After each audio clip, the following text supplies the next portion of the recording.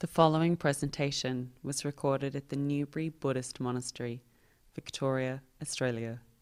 Please visit our website at nbm.org.au.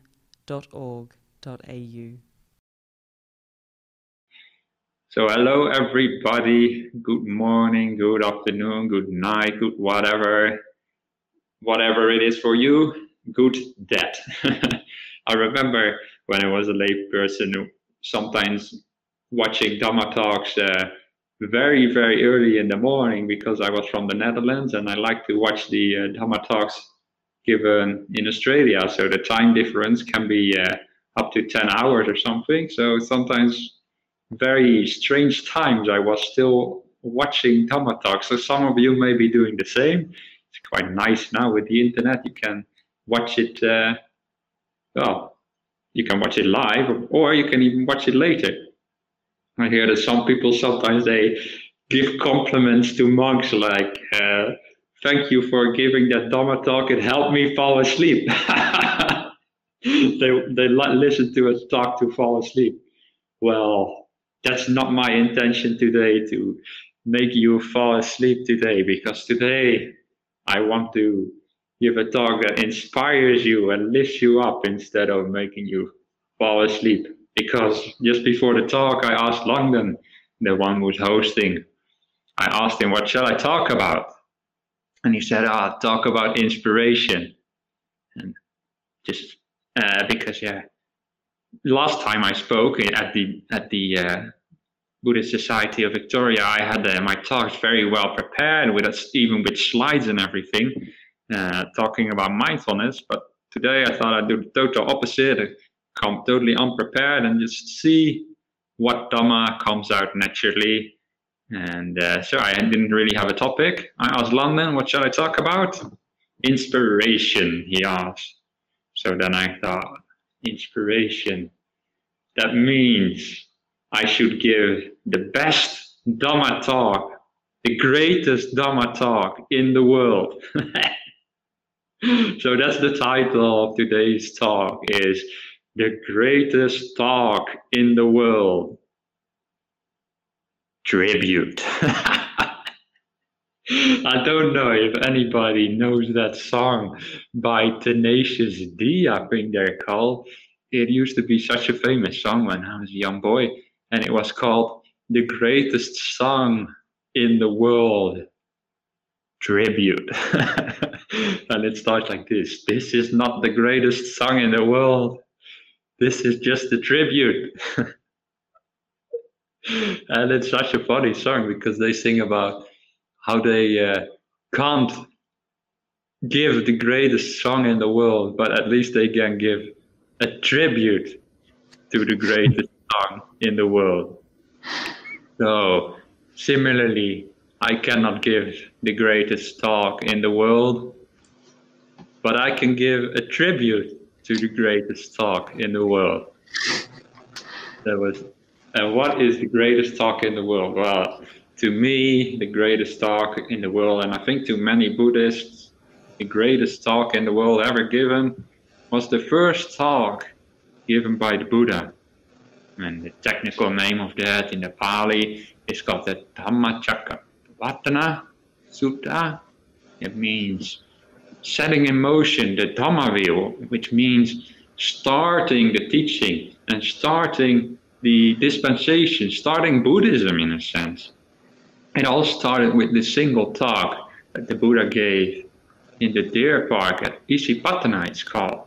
And actually, many Buddhist statues, they have a representation of this talk, like the one behind me here. I don't know if you can see it, but maybe it's behind the flower actually. But you see below the Buddha, on the pedestal, there is depicted 5 monks. And they were the first 5 people to hear the Buddha's teachings. It was the Dhamma talk at the Dhamma at Isipatana. And there were only 5 people listening there. So a very small audience. Yeah, the Buddhism would grow to be very big. And the greatest talk in the world, there were only 5 people listening. This is quite quite amazing actually. But I suppose the talk was repeated many times. But there were 5 monks listening. And you see in the Buddha statue the wheel in the middle that represents the Dhamma wheel, and was set in motion by the Buddha. So this must have been a very important talk. And what was it about? If it was the greatest talk in the world, well, according to me, it was about the 4 noble truths many of you will know. And you might think, oh, here we go again, the 4 noble truths again. We know that already, Sunyo. But I think this is such an important teaching, and I keep coming back to it, and it keeps inspiring me so much, these 4 noble truths. So yeah, today's talk won't be very original, because I'll just talk about 4 noble truths, and maybe I'll mix in some other things as well. So when the Buddha was decided to teach these 4 noble truths, before that he actually thought, shall I really teach this? Maybe nobody will understand what I'm saying. And he almost didn't start teaching. He almost just got enlightened and then was like, people won't get this. It's too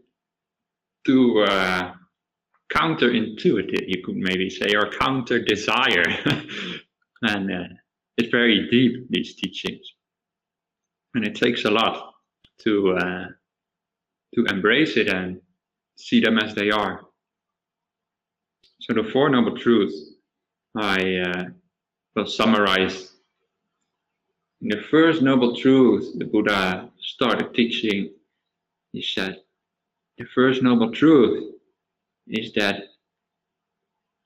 life is unpleasant, is suffering, dukkha, he called it. Dukkha, he said, sickness you get in life, you get death in life, you don't always get what you want, and especially your body, gets always tired and pain, and it's just a lot of problems in life. So life, the Buddha said, is problematic, is suffering. And you might think, well, we have a lot of problems now with COVID. You might say, COVID, we should get rid of that. It's not natural. It's not the way life is supposed to be with this virus going on. But 2,500 years ago, the Buddha already warned us, saying, this is just the way life is. Sickness is part of life. Viruses, storms, and whatever have you, wildfires and everything, your loved ones passing away. It's all life. And it's problematic. That's basically the first thing that the Buddha says. And so far, maybe not too unique of a teaching, actually, because there's other religions who would maybe say the same thing, like, life is not so good. There's actually a central tenet of other religions as well. So, but still, many people would not agree with that. They would say, life is beautiful, life is amazing. And well, at some point you can look at life and you say, life is beautiful, it's amazing. But the Buddha was saying there's always underneath everything, it's actually is not all that amazing. It's actually not the greatest peace, the greatest happiness that there can be. In one of the Dhamma Padas verses, it says, Nati kanda samo dukkha. And it basically, the kanda is basically what makes up life. So you could say, there's no suffering like life. And then the next sentence is, Nati santi paramang sukhang. And that means there is no happiness, or there's no is just the same as peace. And actually was reminded of that because I just saw this picture of Ajahn Chah, and it has this phrase on there, Nati Santi Paramang Sukham. And the translation is actually pretty bad, actually, because it says there is no happiness greater than a peaceful mind. But the word mind, for those who know Pali, is actually not in there. You see? So actually, Nati Santi Paramang Sukham from Dhammapada actually means there's no happiness greater than peace. Santi is peace, and doesn't mean peaceful mind, because the Buddha said, not in the Dhammacakkappavattana Sutta per se, but in other suttas, that the mind is also suffering. Yeah, this is quite amazing. That even just to be aware, to know things is also suffering. Wow, that's very deep teaching. No wonder the Buddha was a bit hesitant to share it with us, that even a peaceful mind is still suffering, actually, because it's still things going on. There's still things going on. That is so difficult to see and so difficult to embrace. That even just awareness is still the suffering, according to the Buddha. So I'll talk a bit about how you get to see that later, but first you have to. I remember this little story in the Jataka tales. Jataka tales are probably not original tales from the Buddha, but they are very inspirational anyway. And so there is this Jataka tale. There is a monk who, ordains, but then he disrobes again, goes back to his family life or lay life or whatever. Then he decides, I'll become a monk again. And then he disrobes again, and then because he is tempted again back to the pleasures of the lay life, and then he decides, I'll become a monk again. And then he is tempted by the pleasures again, and he becomes a lay person again. He disrobes again. Then he becomes a monk again. And he's like seven times he disrobes and gets drawn back to the sensual desires and back to the world. Then the Buddha says, I remember something similar happening in a past life. I don't know if it was the Buddha's past life or past life of that monk, but these Jataka tales are not real events anyway, so it doesn't really matter. But then the Buddha tells this story about a gardener who has only one thing that keeps him alive. This farmer, actually, one thing that keeps him going is his very old and blunt shovel that he has. Because a farmer, you need a shovel at least, at the very least. But that's all this farmer had the one shovel. With the shovel, he would, of course, toil the earth, then he would plant the seeds and wait for it to grow, and then he could take them out with the shovel and digging. And so he was very attached to this shovel because this shovel was the farmer's livelihood.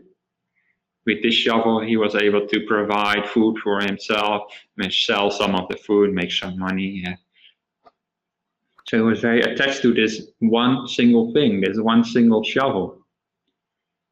But then that farmer decided to become a nun. Let's say it was a nun this time. In the story, it's always the monks. It's get a bit boring. So let's say the farmer was actually a lady, and she decided to become a monk, become a nun. So she put the shovel away somewhere safe, somewhere in a shed or something, and then went forth, put on the robes, ordained under the Buddha, or no, not under the Buddha, ordained in a past life under a previous Buddha maybe. And then, while she was a nun, she started thinking about the shovel again.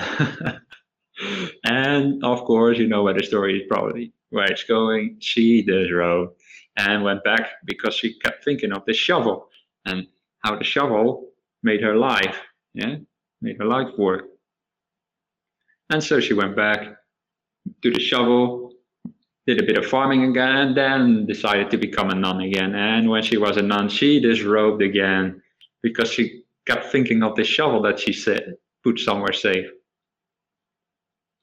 And then she became a nun again, disrobed again, a nun again, disrobed again, a nun again, disrobed again, a nun again, and again 7 times she disrobed, or she became a nun.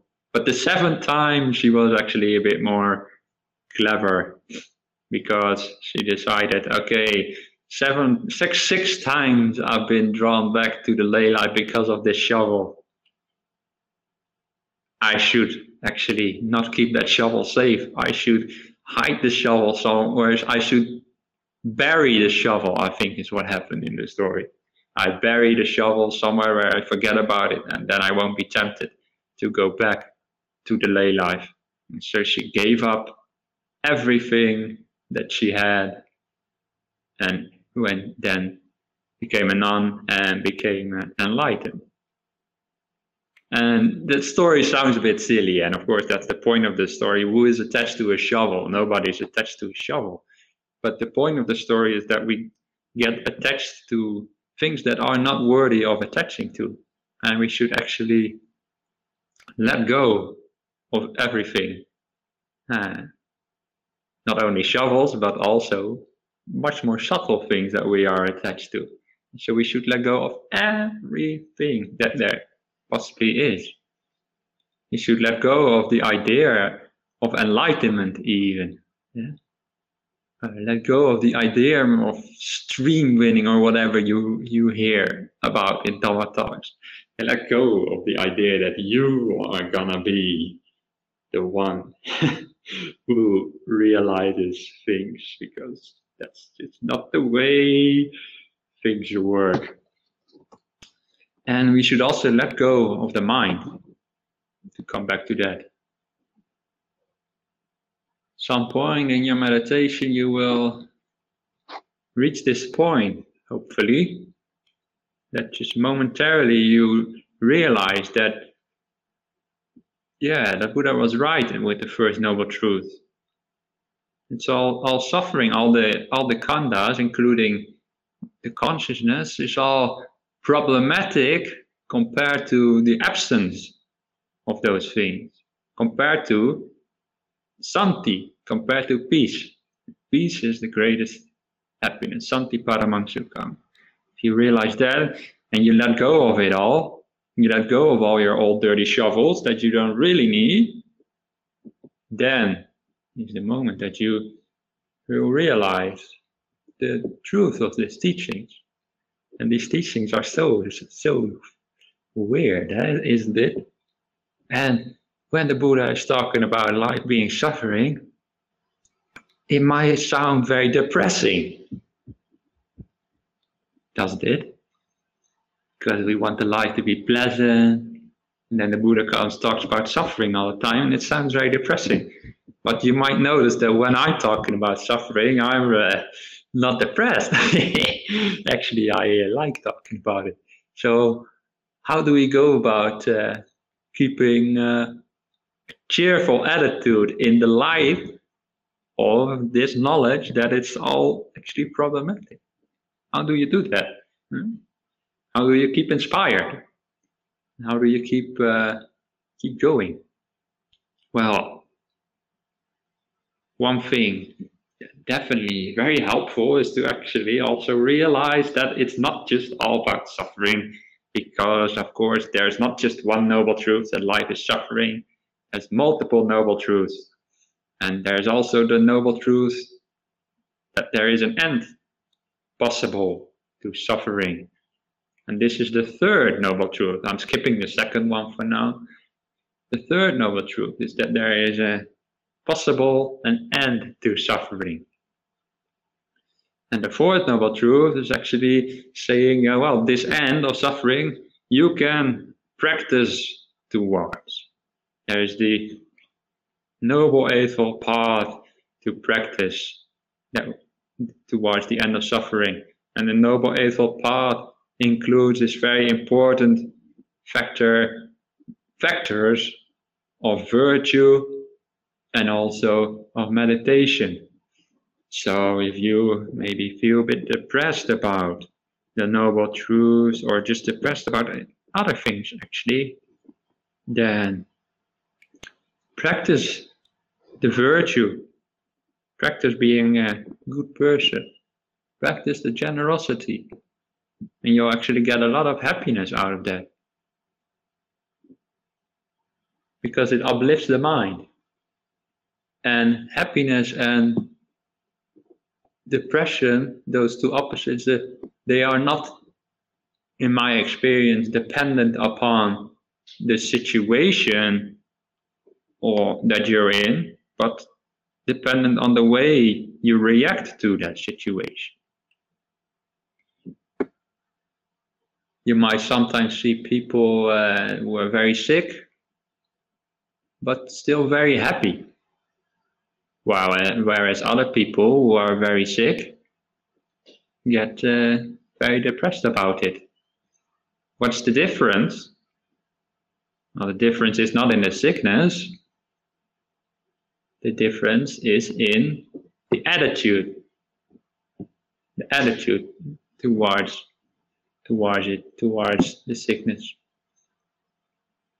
The situation, the external situation is exactly the same, but internal situation is different. So it's the same with the sickness of life in a way, yeah, the problem of suffering of life compared to the peace of Nibbana is you can be depressed about it, or you approach it with a happy and energetic attitude, and the difference is just the way you look at it.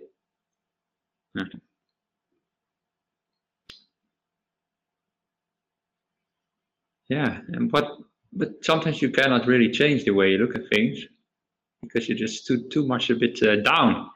And as I said before, yeah, practice the generosity, practice the virtuous aspects of the path, but also do not forget about meditation. Because sometimes when you're not so inspired, maybe not so energetic, you don't really feel like meditating so much, because you think, I'm already not so uplifted. What good will the meditation do? I've been there, even as a monk. So then it's very easy to think, why meditate now? I mean, it's I don't feel on top of the world anyway, so it's probably I should do something else to distract me or whatever. But I find actually, if you meditate, regardless, then that is actually where you can get energy from the meditation. And when you get energy, you get joy. The two always go together. It's talked about in the suttas as well. So when you really meditate, even when you don't feel so well, you get uplifted. That's there where you get energy. Then you can look at the noble truths as they are, because when you are depressed and you don't feel so well, then it's very hard to talk about or to look at the noble truths. But when you're uplifted and happy, this is the goal of meditation, and your mind is strong, then you can really look at these noble truths, which are very challenging. Yeah? But you can't do that unless you have a very, very strong mind. And I would even say you would have to really understand them, you would have to go into the really deep meditations of the jhanas. But that is a whole different subject I won't talk about too much today, because we still have the other noble truths to go. I talked about the first noble truth. I talked about the third. Well, you already see how I was right at the beginning of this talk that I cannot give the greatest talk in the world, because I'm already mixing things up and losing the thread all the time. So again, this is just a tribute to the greatest talk in the world. So yeah, the second noble truth I forgot totally about. So let's also talk about that one. And to talk properly about the second noble truth, we actually have to think about life in a broader perspective than just the one single life.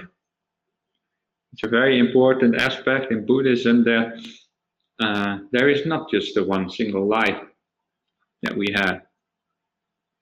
We are born before in other lives. We've had lives before as humans, maybe as also as other kind of beings, maybe as animals as well.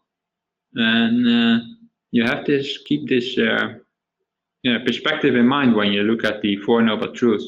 Because of course, when you just look at one single life, the amount of suffering is very limited. But if you look at it in a bigger perspective of having a whole cycle of lives, then things suddenly look a bit different. Because we get born again and again. And this is the problem.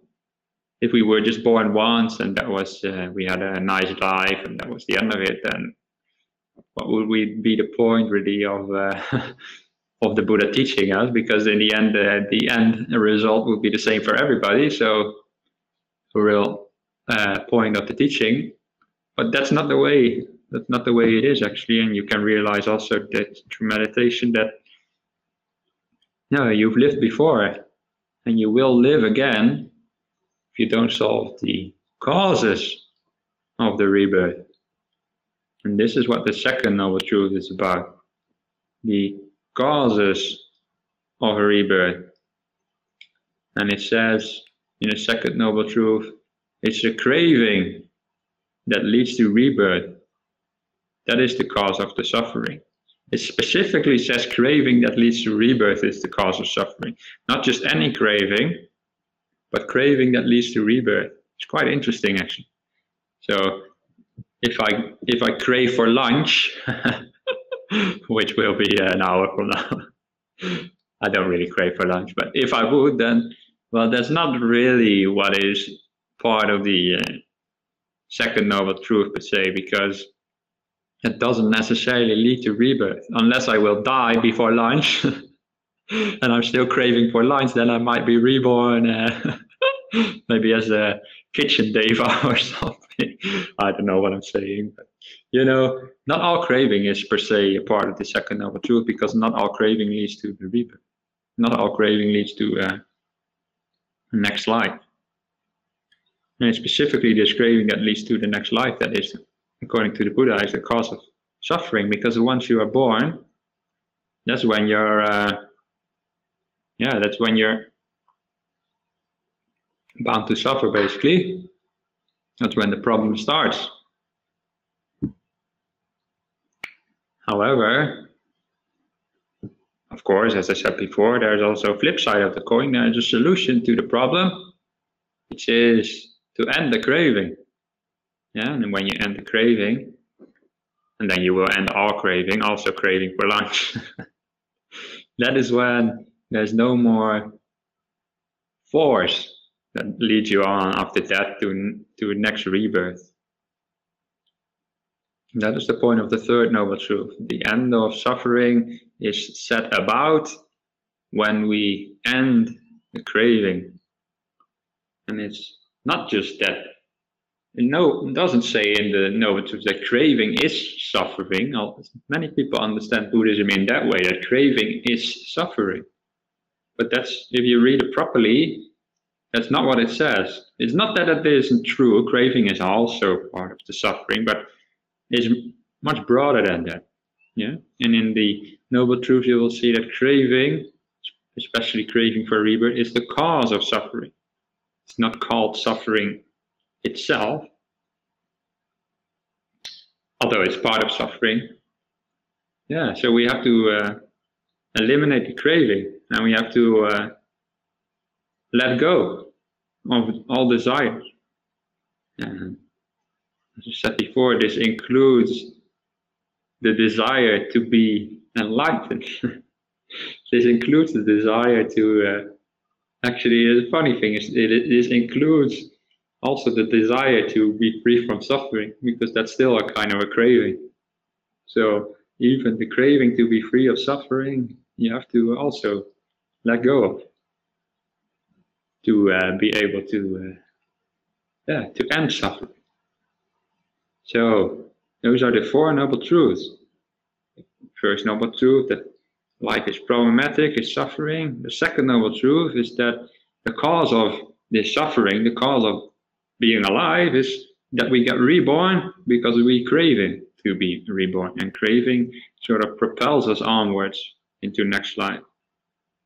The third noble truth is that if we end this craving, then we can stop the suffering. Yeah. And the fourth noble truth is about the path that we can practice to remove all this craving and to then end the suffering. So that's the Eightfold Path.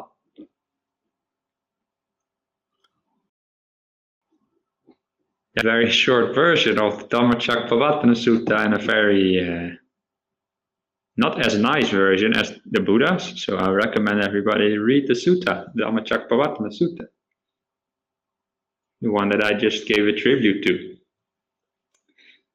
So these teachings, you might read them. Some people get really inspired by it, and other people maybe not. And some people might read them and immediately get some faith that this is true, that there is such a thing as rebirth, and that is suffering. Whereas other people, they might read them and think, this is also silly. I don't have faith in this at all. Yeah? Because I was actually also asked somebody else, what shall I talk about? Not just London. And the other person, Richard, who lives here in Southern. Maybe you could talk a bit about faith. So I'm trying to intertwine the two now into the talk. Inspiration and faith, very much connected, of course. But some people, they might read this teaching and not really have the faith in them. I know for myself, I did not believe in rebirth for a long time because it just sounded to me, it was a silly idea, to be honest. A long time ago when I was a layperson. Well, a long time, relatively 10 years ago or something, maybe a bit more. I thought it was a silly idea, rebirth. So I didn't have really faith in the Buddhist teachings at all, in these kind of things anyway. So how do you create that faith then? How do you rouse your faith? And there's various ways to do it. You could also decide to focus on other aspects of the Buddha's teaching that do inspire you more, that you have more faith in. Maybe you might not have so much faith in these Four Noble Truths, but you have faith in the power of meditation. You have faith in the power of being a good person, of following the precepts, of being kind and generous, these kind of things. And then it's very worthwhile to actually realize that the Buddha talked about these things also a lot. And basically, what I'm saying is, if you have faith in a specific parts of Buddhism, and maybe not so much faith in others, then just focus on those things that do give you the faith and that do give you the inspiration. Because it's not always that all parts of the Buddha's teachings are as inspiring or as faith-inducing as all others. This is one of the reasons why the Buddha spoke so much. Suttas is different things for different folks, basically. How does the saying go again? Different strokes for different folks, or something like that. Different aspects of the teaching will be inspiring faith for different people. And you have to find your own things that inspire you. However, there's also another way to increase faith. And then I would actually not use the word faith so much. Faith is a translation of the word sada, also can be translated as trust, but there is another term used in the suttas, which is I can't recall now the exact Pali, but translation is usually something like confirmed confidence, and this is confirmed confidence means that actually you realize by direct experience the same kind of things the Buddha was teaching about, or that his disciples were teaching about, or that monks and nuns and like me are talking about. You realize these things for yourself, and that is another way to increase your faith, or also, as it's called, confirmed confidence, because you confirm these different aspects of the Buddhist teaching. And that really, to me anyway, brings us back to the meditation and the insights you can get from meditation. The insights into the noble truth that that life is problematic. How do you actually get to see that? You mean just hearing somebody talk about it may be nice to hear, but you don't really embrace it so much. Especially when I said that the mind is also part of suffering. How do you see that? How do you see that life is suffering? It's by letting go of parts of the suffering. By letting go of the parts of the suffering, only then you can understand what the suffering is. When you're immersed in the suffering, you cannot understand what the suffering is, because it's just too close to you. You're just too normalized to it. And this, it's like the simile of the tadpole that grows into a frog. The tadpole, by the way, for people who may not be native English like me, is like this fish-like creature that lives in the water and grows later to be a frog. When you were a little boy, maybe you sometimes used to go fishing for them. I know many of my friends did, and they would keep them in a jar or something. But anyway, the simile of the tadpole is the tadpole lives their whole life in the water, surrounded by water, and they live inside of the water, and they think they know about water, but it's only when they grow up to be a frog and they go out of the water that they suddenly realize what they have been in all the time, because they can go out and look down upon the water. Then they can see what water really is, what they really have been living in all this time. And it's the same with the suffering. You have to move away from it for a little bit. You have to grow up to be a frog, basically. The frog that climbs outside of suffering. That's what you have to be. And this is what you do in meditation. You slowly move away from suffering. Or it may actually go very rapidly for some talented, or dare I say, lucky people, who just somehow fluke it, let it go, and you move away from suffering. First of all, the mind moves away from all the thinking that's going on inside our mind all the time. And when we usually live our life, we think a lot, and we think this is actually, sometimes we think it's a pleasant thing to do, all this thinking, and it helps us out. But when you actually move away from the thinking and you find the silence inside of the mind, that's when you can realize how this thinking is actually problematic. It was all this burden all the time. And now, well, you don't, if you think that, then you're suffering again. I think you get the point that when you are really peaceful inside, you're not thinking, and you actually can feel, experience how the thinking was suffering before.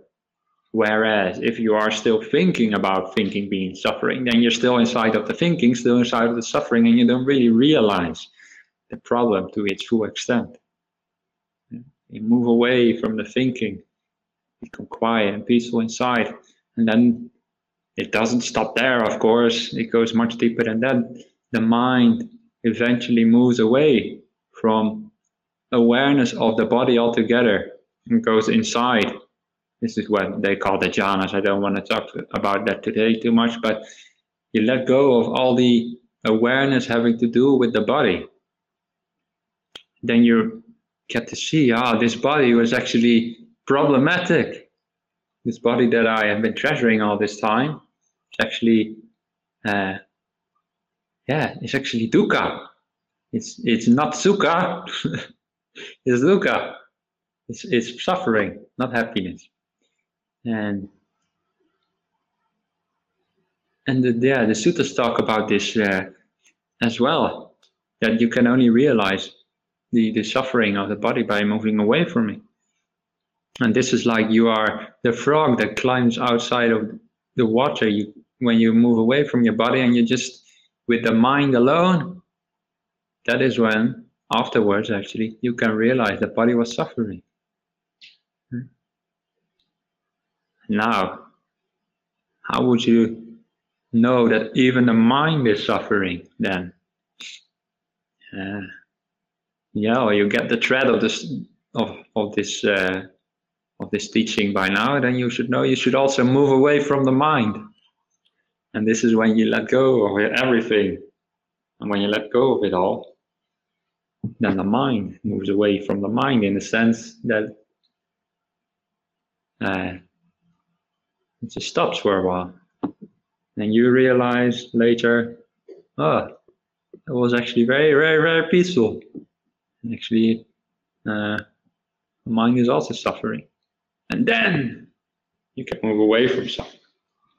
And that is one way to create a lot of faith and inspiration in the teaching, by actually doing these steps of moving away from suffering and actually realizing that this was what the Buddha was talking about. And you're slowly getting out of the water, you're getting out of suffering, you're seeing actually these things happening.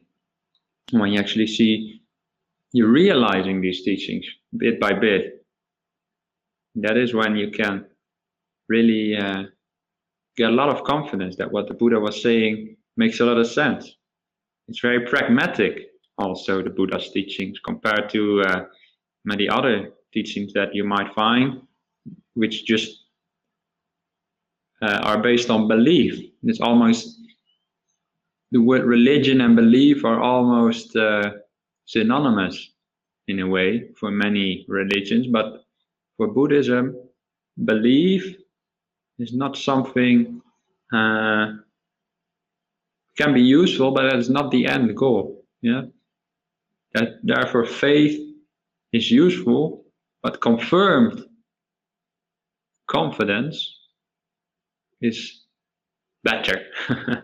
And that is the end. That is the end goal. To actually realize teachings of the Buddha, and these things are possible. Actually, yeah. The Buddha was actually, when he thought before teaching the greatest talk in the world, when he thought, nobody's gonna understand this, he was actually very wrong. Yeah, surprisingly, the Buddha wasn't omniscient apparently, because he thought nobody's gonna understand this, but people did understand it. And actually, at the very first talk, the Venerable Kondanya already understood what the Buddha was talking about.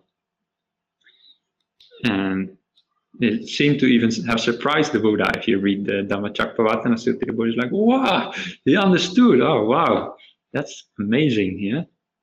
And it's still possible today. Some people are very, I would say, negative attitude. They might say, it's no longer possible these days to realize the Buddha's teachings. Too long ago the Buddha lived. But I say, no, this is all possible. And for those of you listening to talks like these, you have very good spiritual qualities. Especially if you made it this far into the talk and you're still listening, those few people out there who may still be listening, I have lots of faith in you, that you can be the frog who gets out of the water. You can be the person who climbs out of the suffering. And you can realize and understand these Four Noble Truths. And you will be able to realize what the greatest talk in the world was all about. And that would be a true tribute to the greatest talk in the world. A true tribute would be not talking about it like I'm doing now. It's in a bit of a silly way.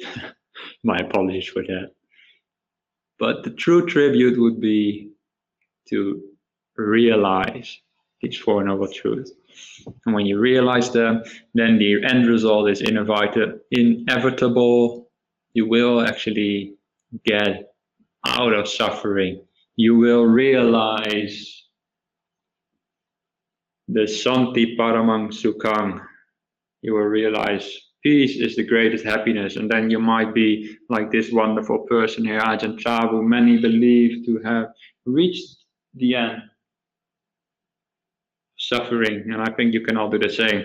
So I want to end my tribute there, and may you all thrive in the Buddha's teachings. Sadhu.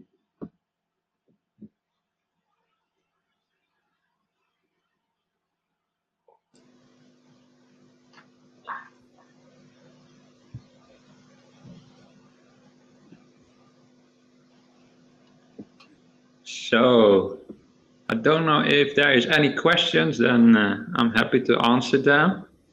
I don't have too much time before I have to go, but we'll see. Thank you very much, Bhante, for your inspired and inspiring talk, the tribute to the greatest talk in the world. Yes. I didn't mention at the start that people can type their questions into the live chat here on YouTube.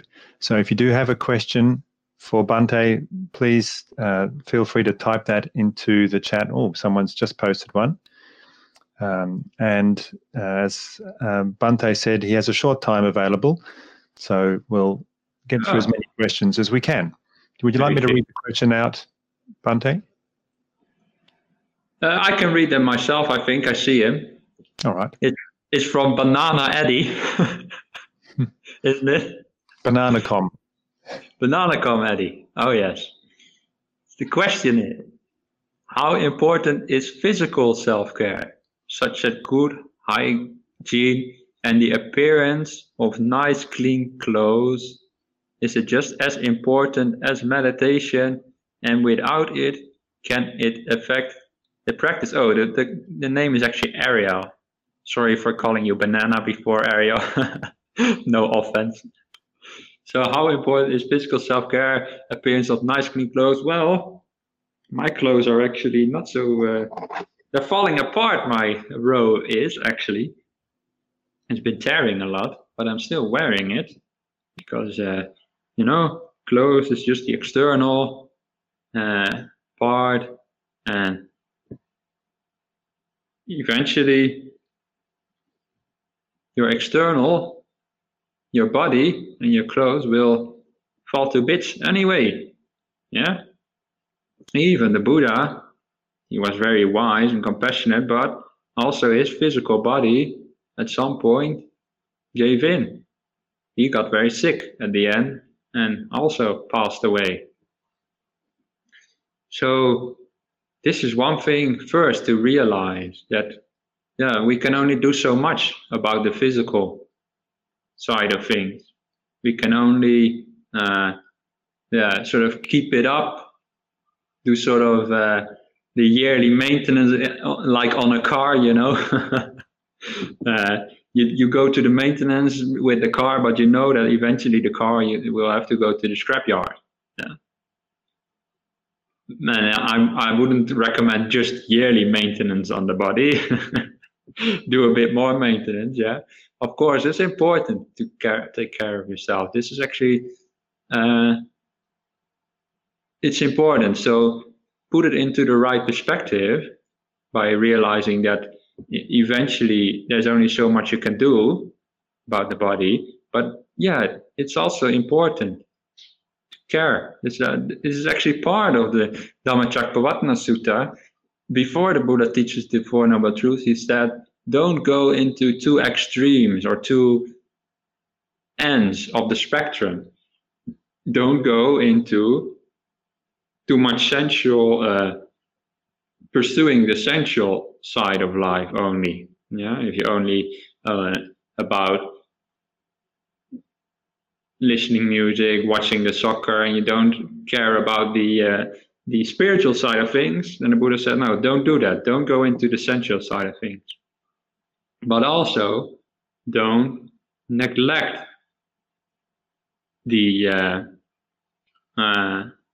physical side of things, or how the Buddha worded it is, don't go into the self-harm in a sense, not the way we use self-harm nowadays, but don't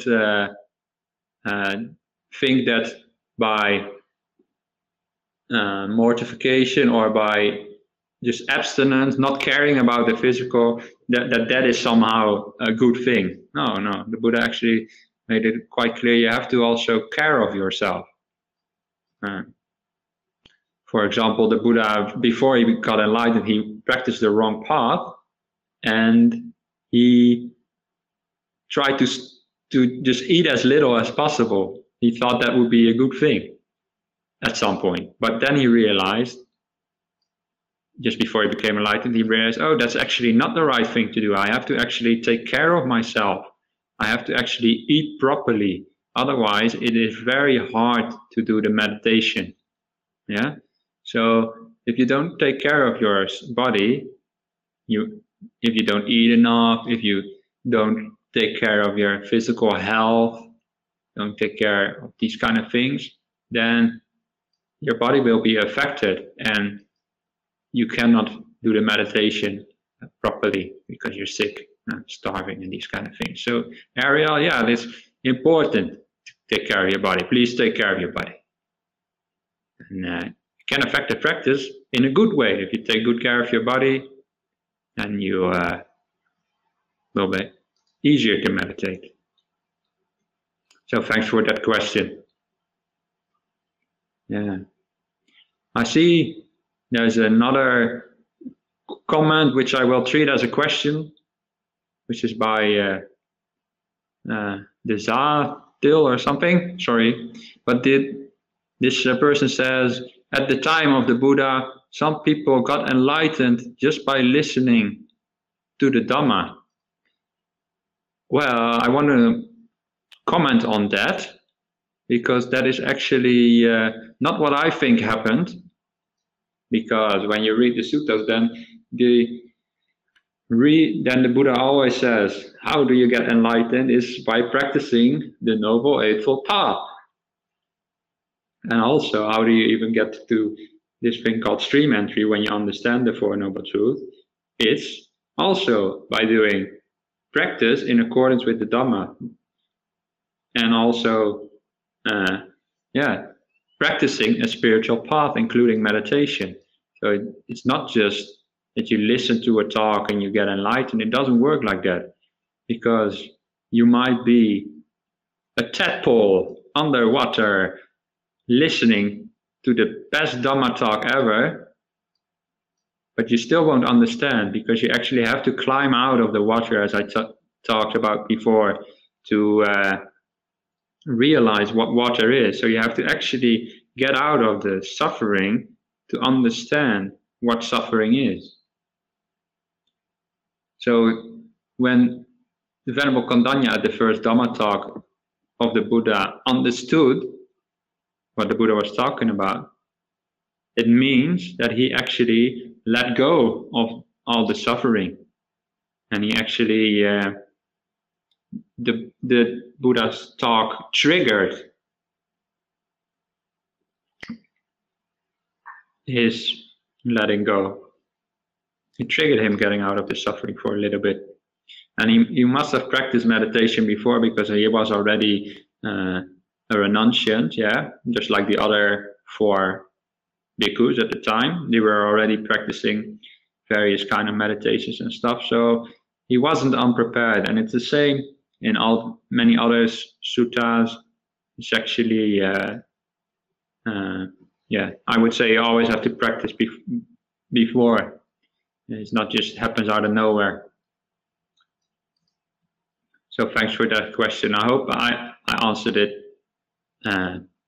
yeah, appropriately. I could go into many more suttas. I could give a whole talk about it, but I just want to keep it a little bit brief, because I see there's actually some other questions coming up here as well. One is by Brett. Oh, computer issues. What am I doing? Here we go. By Brett. First he said, thanks Bhante. Well, thank you Brett for thanking, and thanks for listening as well. As a beginner, there seems to be an overwhelming number of suttas. Is there a map of where to start? How to go through them? Yeah, there is a lot of suttas. Yes, I know that. I know. Yep. When I was a layperson and I first was interested in also to just read a few suttas, I looked up online and I hadn't got a clue about all these texts. And exactly, there seemed to be so many. So I wanted to read them in Dutch. So I went on the Dutch website where you can buy books, and I typed in Suttas Buddha, and then all these books showed up, and there were different titles. And one was The Long Discourses by the Buddha, in Dutch, of course. Yeah, can't remember what the exact Dutch was, and the Middle Length Discourses of the Buddha, the Numbered Discourse. And then there was also a book called The Short Discourses of the Buddha. And of course I thought, that's the one I need to get. The short one is good. Because just keep it short and simple, I thought. So that's the one I bought, and it's still in the Netherlands actually with my brother. I don't know, maybe he'll read it one day. But that was not the best place to start, because the short discourses are actually mostly some verses and stuff, and not the best place to start. Yeah, there is some anthologies of the suttas. Anthologies means like they collected different texts together. And that's probably the best place to start, because you get a kind of an idea of what these suttas are all about. There is, for example, The Word of the Buddha is an anthology by Yanatiloka was his name, I think. Bhikkhu Bodhi also had has an anthology of the sutta, I think maybe called In the Buddha's Words or something like that. Yeah.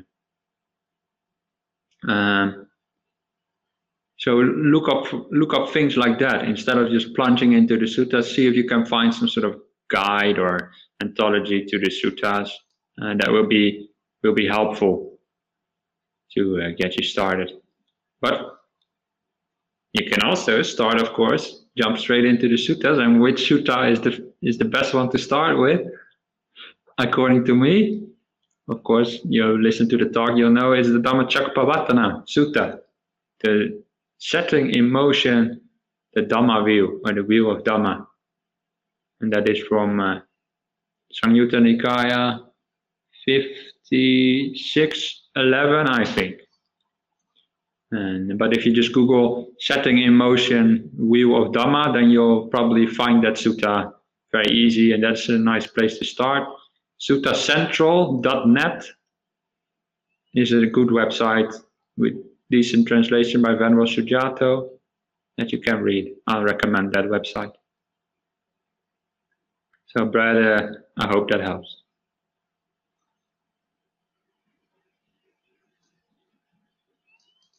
And here we have another question by Christy. Would the merits of reaching nirvana also help my family and maybe the members of my family that passed on? I would definitely say yes to that. Yes. The best way to repay our parents or our family, according to the Buddha, is to inspire them and induce faith in them. Get confidence in the Buddha's teaching.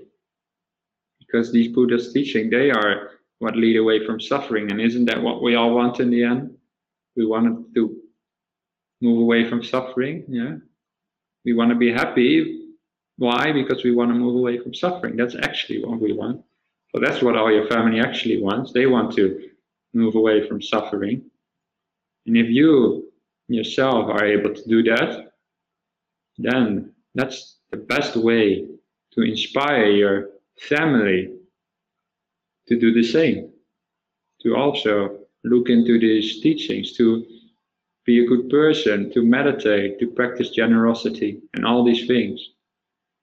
So, and also family members that passed on. Well, they may have passed on, but as in Buddhism we believe in rebirth, so they're not gone forever. Yeah, they're still about somewhere.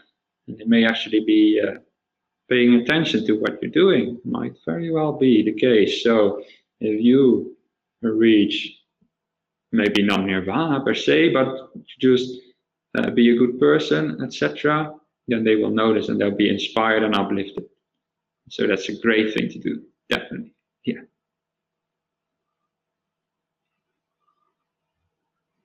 So I see there's more questions coming up. I've got time for one more, because I can notice through the windows the monks are already putting their robes on to go to lunch in a moment. So I will have to join them, but I want to not disappoint Isaiah and also answer his question. Bhante, what was your experience training as an anagarika? Anagarika is a tradition we have in the monasteries here in Australia and also in many other places, is that you don't immediately become a monk when you join the monastery, but you stay a layperson for a while who lives in the monastery. That's what we call anagarika. Anagarika literally means somebody who doesn't have a house, yeah, who doesn't live in their own home anymore, but they live in the monastery. And what was my experience? I could talk about. That's a good subject for a talk, maybe. But overall, my experience was very, very happy. And actually, to be honest, there has been times as a monk that I thought, I wish I was still an anagarika. That may be surprising, but as an anagarika, it's so easy to help out the monastery and the monks. And it's such a great gift to be able to, for example, make the lunch for the monks, to cook for them and give them their requisites, do things for them that they can't do because of their precepts. And that gave me so much happiness. And I still remember, for example, giving them the rice, and thinking back on that, reflecting back on that, still gives me happiness to this day. Remember also with the robe offering ceremony as an anagarika, then we have this big ceremony in Bodhinyana where I usually live. Maybe thousands of people come, or more than 1,000 people come at the end of the range retreat. And people offer robes to the monks.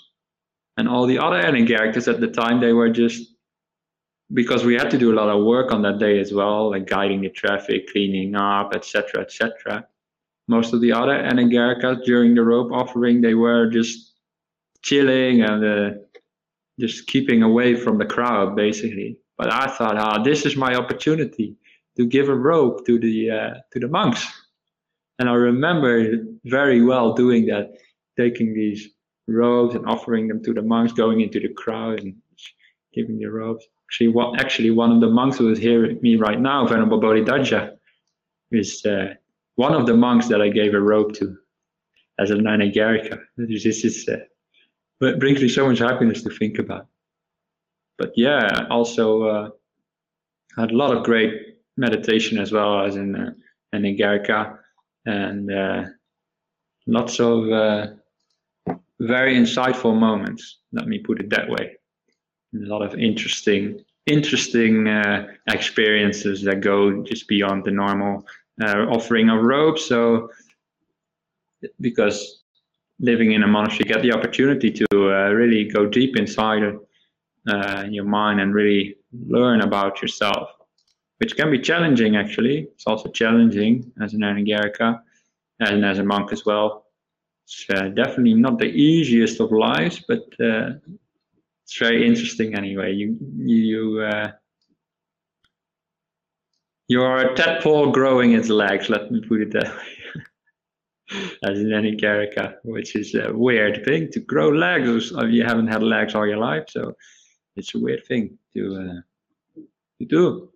Always very much respect for all the people who are Anagarikas and other lay people living in a monastery. It's a special way to live your life, not the easiest. Because in a way, the monks and the nuns get all the respect in the monastery, but the Anagarikas do a lot of the work, well, the monks also, but you don't get as much respect. So it's I definitely do have a lot of respect for Anagarikas because I've been there. I know what it's like. But it's if you are considering this, Isaiah, to try out the Anagarika life, then I would definitely say give it a go. Don't hold back, because this is your chance to try, and you can always just have a taste of the Anagarika life, and it gives you also a taste of the monk's life. So I will hope that gives you a little bit of an answer of what it was like. Yes, I'll leave it at that. So thank you, everybody. Sadhu, sadhu, sadhu, for listening to this talk. And I will. Sorry to say that I am leaving this monastery very soon, because I'm going back to Bodhinyana. Now the borders of WA, Western Australia, are open again, semi-open. So I'll be going back there. And yeah, it's been a good time here in Newbury. I want to thank everybody of the BSV for supporting me, all the people who have come to give us food, donations, all the people who have made this place a possibility. Thank you so much.